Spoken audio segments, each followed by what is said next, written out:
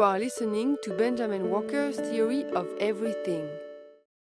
At Radiotopia, we now have a select group of amazing supporters that help us make all our shows possible.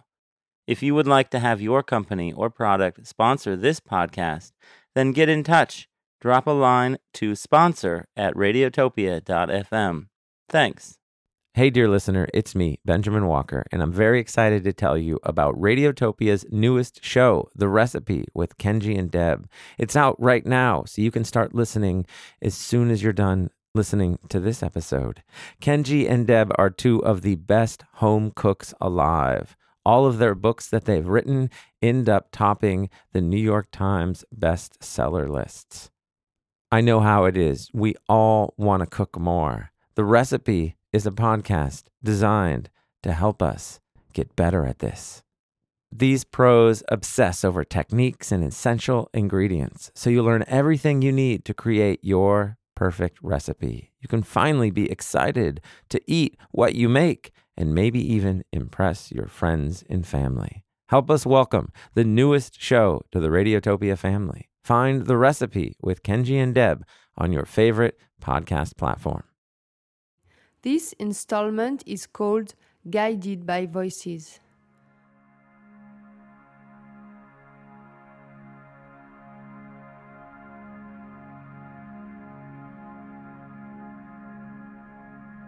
There are a number of accounts in antiquity of the discovery of the irrational. But it's striking that these accounts all lead back in different ways to Pythagoreans. In fact, there are two accounts. In both accounts, there's a Pythagorean who is punished for having done something terrible. He's banished from the community of Pythagoreans. People erect a tomb for him as if he were dead, although he's alive. Or he's drowned at sea, either by human beings or by the gods, for having done something truly impious. So the question is, what's the impious act he did? According to one theory, he discovered the irrational. That is, he discovered that in nature, there are things that are absolutely disproportionate. Things you cannot compare by means of a number. According to the other theory, the crime was divulging the irrational, the disharmony of the world. Not so much recognizing that there was a disharmony in the world, but making it known that there were things in nature which were absolutely disharmonious. There seems to be a strong current in ancient thought. In fact, there are texts that say this explicitly, that if you discover something disharmonious in nature, it's better not to tell anyone.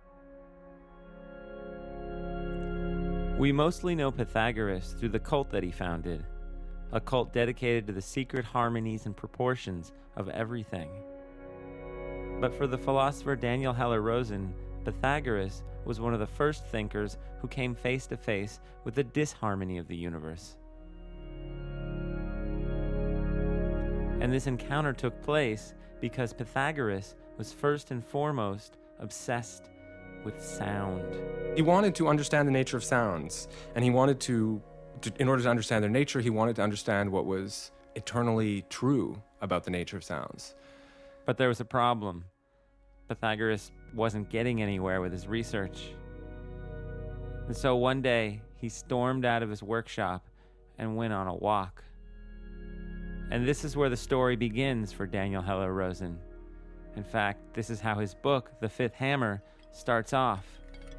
Pythagoras walks by a forge, and then something catches his ear.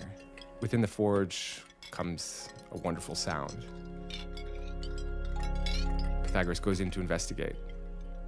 And he walks in and sees 5 smiths hammering. First he thinks that the beautiful sound has to do with the force with which each man is hammering. So he makes them exchange their hammers, and the sound remains. Then he concludes that the sound, the harmony which he's heard, isn't in the men or in their muscles, it's in the instruments. The instruments all have very specific weights. He measures the weights of the instruments and he discovers that 4 of the 5 hammers are in a marvelous set of proportions. One measures 12, one measures 9, one measures 8, one measures 6. But there was also a 5th hammer, which is inconsonant with everything, discordant with all the others. So he throws it away. And that's when he goes home and begins all of his calculations, which will lead to the first sketch of harmony as we know it. The first idea that sounds can be reasoned by numbers.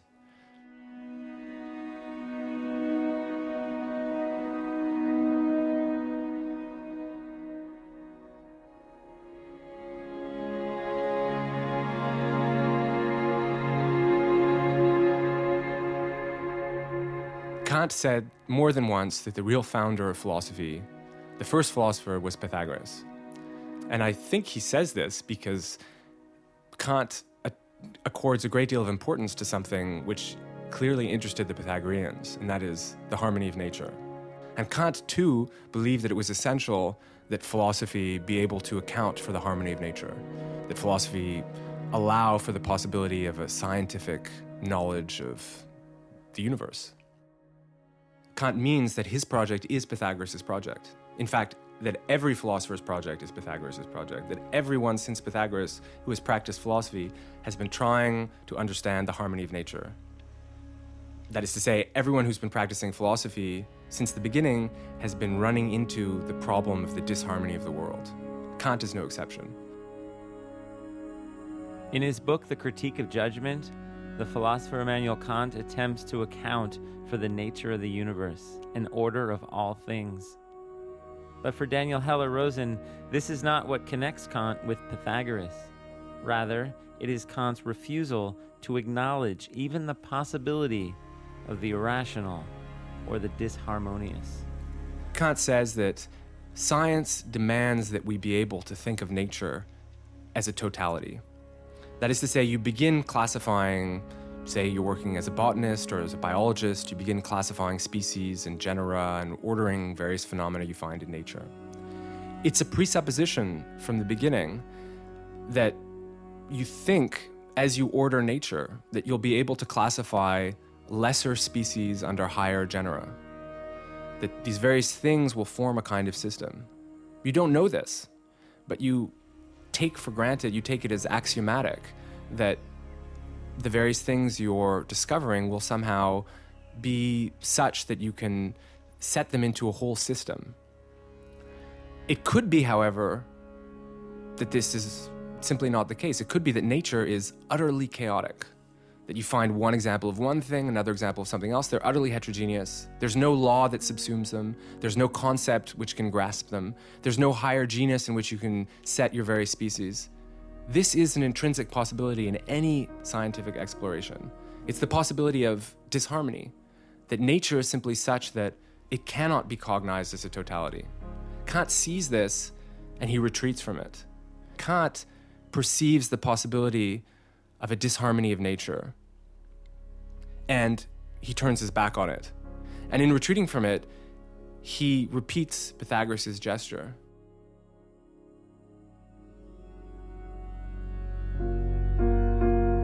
Kant discovers something very quite remarkable in this book, The Critique of Judgment, and it's something that involves the notion of infinity. Kant suggests that if you are dealing with numbers or mathematical sizes in science, you can always go from one magnitude, from one size to a larger size, and you can keep going. You can do these things with numbers, 1, 2, 3. You can always imagine a bigger number. There's no problem there. It goes on to infinity. But he suggests that when you're perceiving something, and you begin perceiving things which are progressively larger, there's a certain point at which you reach a limit. You simply can't take in something beyond a certain limit. So his example is St. Peter's at the Vatican or the Egyptian pyramids. You look at a part, you look at a bigger part, you look at a bigger part, you try and take the whole thing in, and you can't. You can apprehend the part and another part, but you can't comprehend them all in a single instant. But our reason demands that we comprehend it in a single instant. And according to Kant, we're sort of impelled to try and comprehend even an infinity within a single instant. We fail to do it in sensation. And yet in the moment in which you fail to do this, Kant says, this experience triggers in us a sense of something which is truly infinite and which is not in nature but which is in us. And that's the will, the freedom of the will. And so the moment of failure before the immensity of nature or the immensity of a human construction like a pyramid, in that moment of failure, we hear the voice of reason, which calls us to an infinity which we can think, which nothing hinders.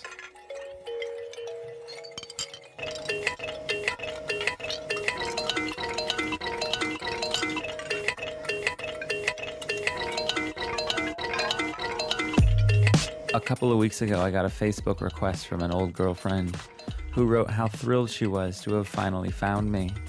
She's now living in Seattle. She's married to a successful trial lawyer. She has 2 gifted and talented children. She's the director of a world-famous medical research center. She lives in a giant house on the ocean. She has an estate in Spain. And she looks like she hasn't aged a day since she dumped me 13 years ago. Obviously, she's fabulously wealthy, or at least able to afford a good plastic surgeon. Well, I made a mistake in accepting her friend request because every night she sends me a stream of inappropriate messages. A few nights ago, she wrote to tell me how she'd spent an hour perusing my profile and my wall and how proud she is of me. "It's so great you stuck with the bohemian thing," she wrote. "And it's so great to see you're still doing your important volunteer radio work."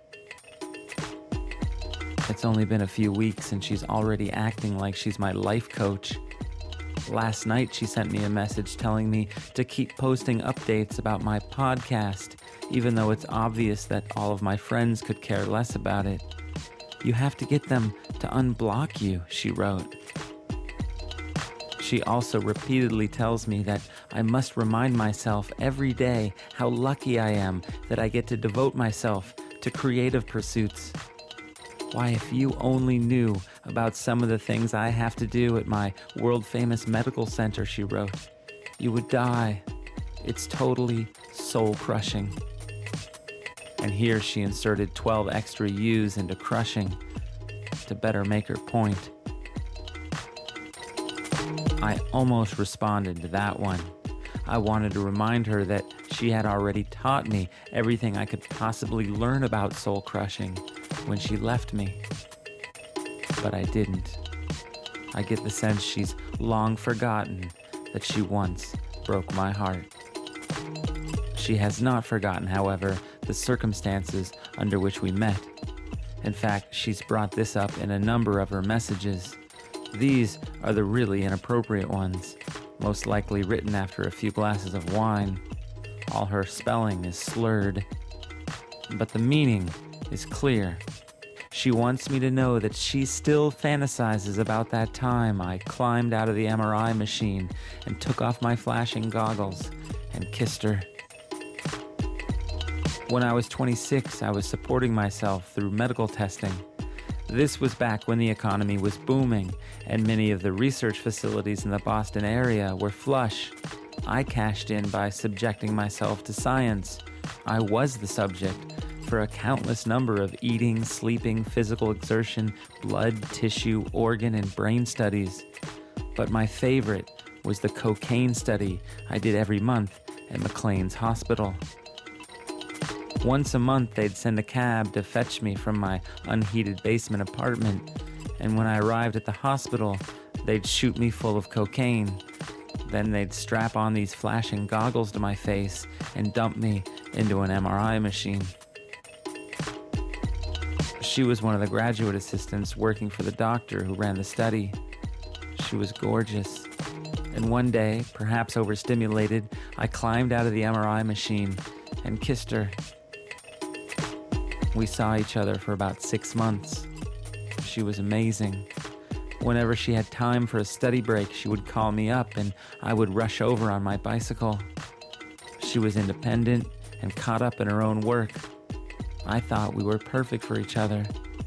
But when she finished medical school, she dumped me. She told me that while I was the perfect boyfriend for a girl in grad school, I just wasn't suitable for real life.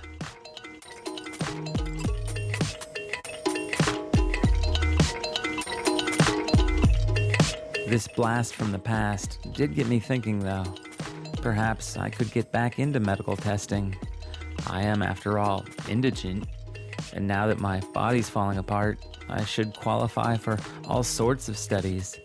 Perhaps I might even, well, on Craigslist, mixed in with the missed connections and the casual encounters, there are, it turns out, tons of medical testing opportunities, and many of them look quite lucrative. But yesterday morning, I found one that took my breath away. It went like this. Have you ever wondered about that voice in your head? Have you ever wondered what you really sound like? A renowned scientist is launching a study to isolate and record the inner voice.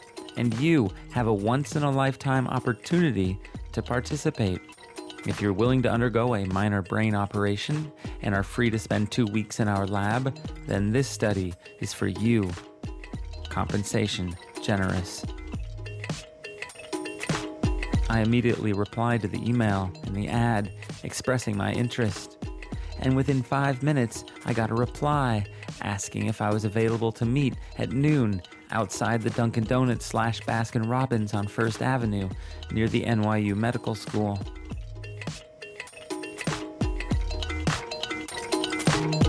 When I showed up at the Dunkin' Donuts / Baskin Robbins, there was a man outside leaning up against the building. He was wearing a lab coat, but he didn't look like a scientist or a doctor. He looked more like a hospital security guard. But when I flashed him a quizzical expression, he sprang to attention. Look at all these people with their phones and their pods and their pads, he said, waving his hand at the throngs of white earbudded people walking by. And not a single one of them could tell us, if we asked, why they do it, why they drown out the sound of their true selves with audio sewage. As he was saying this, I discreetly tried to ball up the iPhone headphones I had in my left hand. But before I could finish, he snatched them away and flung them into the air. And then, with lightning reflexes, using only his thumb and forefinger, he plucked the 1/8-inch jack out of the air and held it up in front of my face. Would it not be great, he said, if you could plug this into your head? His name was Dr. Steele. Well, that's how he introduced himself to me. Dr. Steele, the world's greatest authority on the inner voice of man. The inner voice, he said, has always been linked to the self. Most people, in fact, believe that the inner voice is the actual I talking, like in a first-person narrative. But until now, science has only been able to study secondhand accounts of our inner voice. Research subjects can only report on what they hear after they've heard it. There's still a filter, an interface. But that, he said, is now going to change, because I have figured out a way to wire up the brain for sound.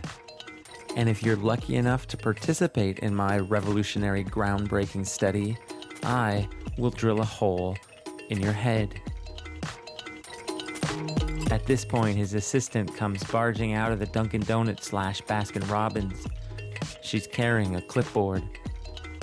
She's not really that attractive, but she does present me with a contract that says I will receive $10,000 if the experiment is successful.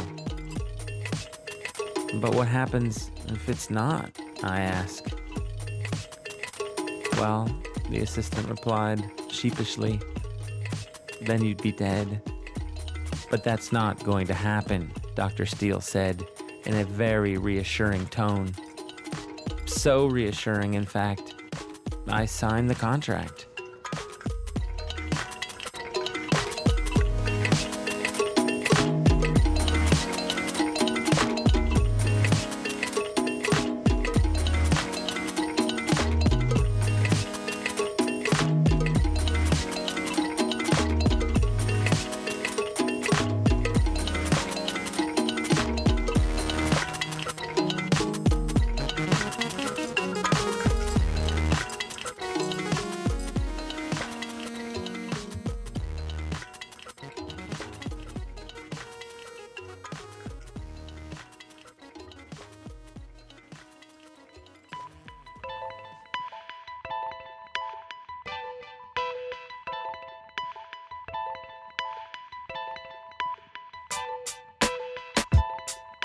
I can't recall what happened after I signed the contract to participate in Dr. Steele's medical experiment.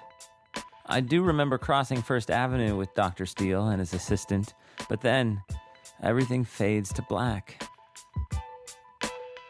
When I came to, I was in the front seat of a van, and there was a woman, a police officer, holding an ice pack to my head. Across the street, the neon Dunkin' Donuts / Baskin Robbins sign pulsated in the early evening twilight. Then, I caught sight of Dr. Steele and his assistant. They were being shoved into a police car. They were both wearing handcuffs. "What's going on?" I asked the policewoman. "Rogue science," she replied. Apparently, Dr. Steele isn't a real scientist. His experiments are unethical and illegal. The authorities have had him under surveillance for months now, and just as he began operating on me in the back of his mobile van lab, a SWAT team descended upon him. "You are lucky we showed up when we did," the policewoman said. "There's no telling what he would have done to you." I wanted to give her a kiss to show her how grateful I was, but my head was throbbing. I could barely move. Eventually, they put me in a cab, and when I got to my apartment, I crawled into my bed and fell into a deep, deep sleep.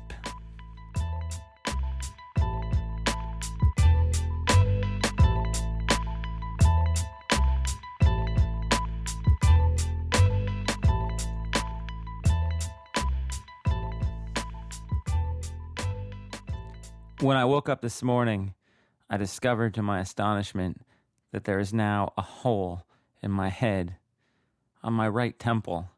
That quack doctor drilled an 1/8-inch audio jack into my brain. So I've decided that we are going to test this thing out together. I've brought with me a mini-to-mini cable here to the studio tonight, and we are going to plug my head directly into the board and see if this works. So when I pull this fader up, we should hear my inner voice. Is this thing on? Hi, everybody. Hi. No. I do not sound like that. I don't know who you are, but this is how I sound.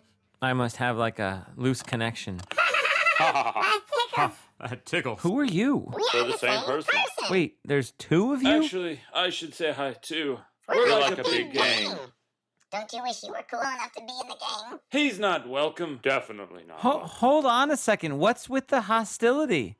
This is like a momentous occasion and you guys are being dicks. We just don't like you. Who are you? I told you, we're a gang. How many of you are We there? are Legion. Unbelievable. Are you stupid?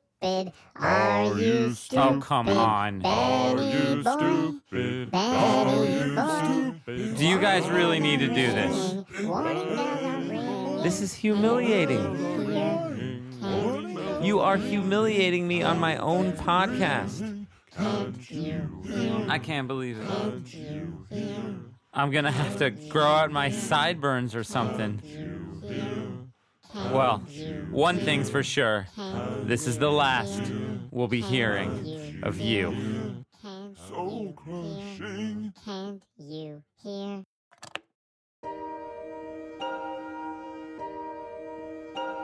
The history of ideas is filled with philosophers and mathematicians who've claimed to be disciples and descendants of Pythagoras. But in the 16th century, the German scientist Johannes Kepler claimed he was Pythagoras. Kepler suggested that it was entirely possible that long after dying, Pythagoras' soul migrated into another body. In fact, it was possible that Pythagoras' soul had migrated into the body of a German astronomer and metaphysician, that is to say, Johannes Kepler himself. Kepler believed, or suggests, perhaps in part in jest, but not entirely, I think, that he, Kepler, was the reincarnation of Pythagoras. Now, Kepler made this ridiculous claim only once, in a letter. But for Daniel Heller-Rosen, Kepler is the man who makes the greatest attempt to complete Pythagoras' project, unlocking the harmonies of the universe. At many points, he makes it clear that his project, as he understands it, is Pythagoras's. And so he has no qualms about pointing out where Pythagoras went wrong. Kepler believes that Pythagoras and his disciples didn't trust their ears enough. He thinks that early on, the Pythagoreans put their faith in calculations rather than in perceptions. If the ancient Pythagoreans had trusted more in their own hearing, then they would have been led to the principles of modern music. That's what Kepler thinks. And Kepler believes that he, the first successful Pythagorean, can demonstrate that all of nature has been ordered in accordance with the principle of harmony, which is to say also with the laws of music. And he shows this in his last major work of scientific innovation, which is a book called The Harmony of the World. This is the work in which Kepler formulates for the first time his laws of planetary motion. In the discussion of the laws of planetary motion, it's quite clear that Kepler believes that when he discovers physical regularities in the universe, when he discovers the path that each planet takes, how it accelerates and decelerates depending on its distance from the sun, when he discovers these principles, Kepler believes he is discovering the harmony of the universe. He's discovering that the planets have been set where they are and move in different speeds because the planets are executing a kind of astronomical harmony. In fact, in a certain sense, they are truly executing a kind of harmony, because Kepler's book aims to show that the relations between the planets' speeds are harmonic in nature. And what Kepler does is he takes his astronomical findings, which he made starting when he was in his youth, when he was the assistant to the great astronomer of the time, Tycho Brahe. He takes all of his measurements and he tries to show that they lead to a single consequence, and that is that the various planets in our solar system are playing a music. They're playing a divine music, which is comprehensible only from the center of the universe, which is to say, only from the sun. In Kepler's vision of the universe, God is the sun. And around him, all the planets are moving at different speeds, and they're producing harmonies, proportions, which are pleasing in kind.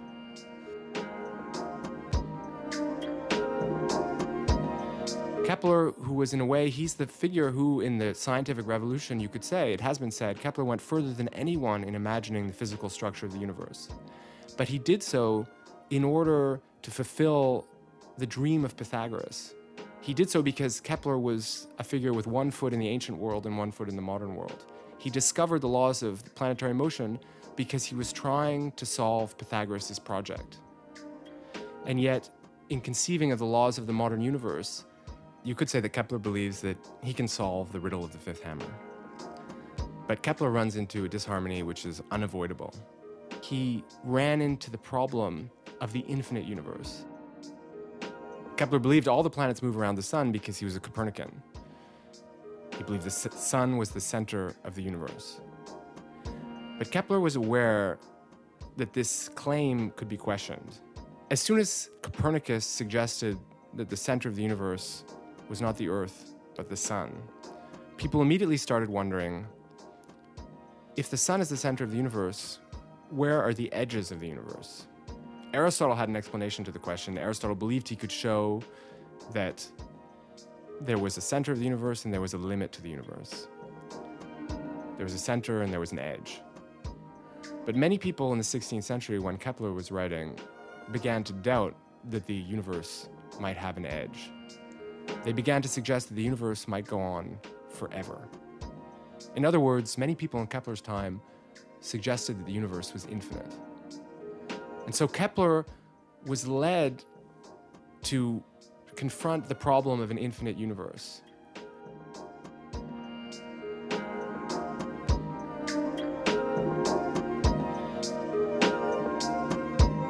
If the universe is infinite, Kepler realized this right away. If the universe is infinite, it doesn't have a center.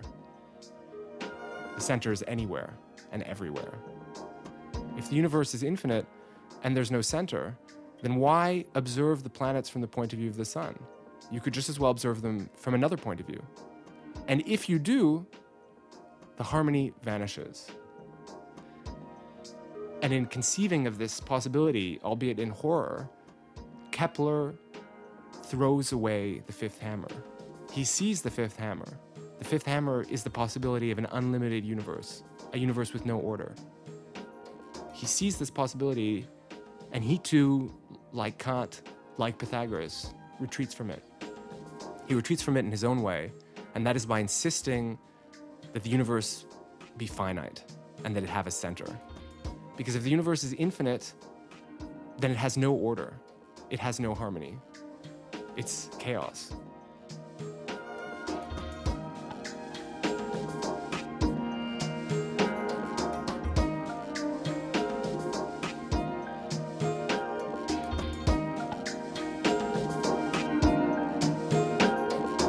You have been listening to Benjamin Walker's Theory of Everything. This installment is called Guided by Voices.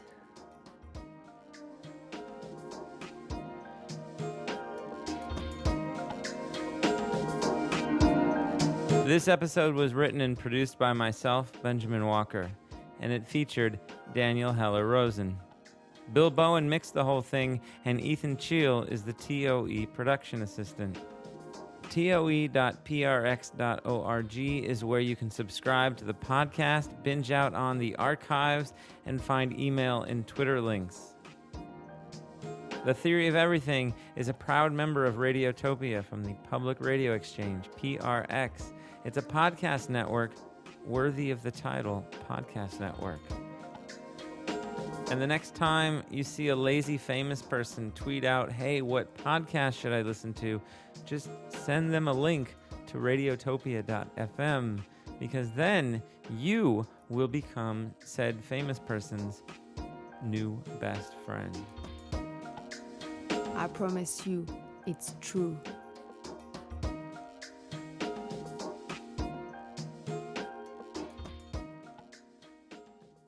Hi, I'm Lindsey Graham, the host of Wondery's American History Tellers. In our latest series, we explore the emergence of a covert network of secret routes and safe houses known as the Underground Railroad, which worked to shepherd fugitive slaves to freedom in the decades before the Civil War. Listen to American History Tellers on the Wondery app or wherever you get your podcasts. Radiotopia from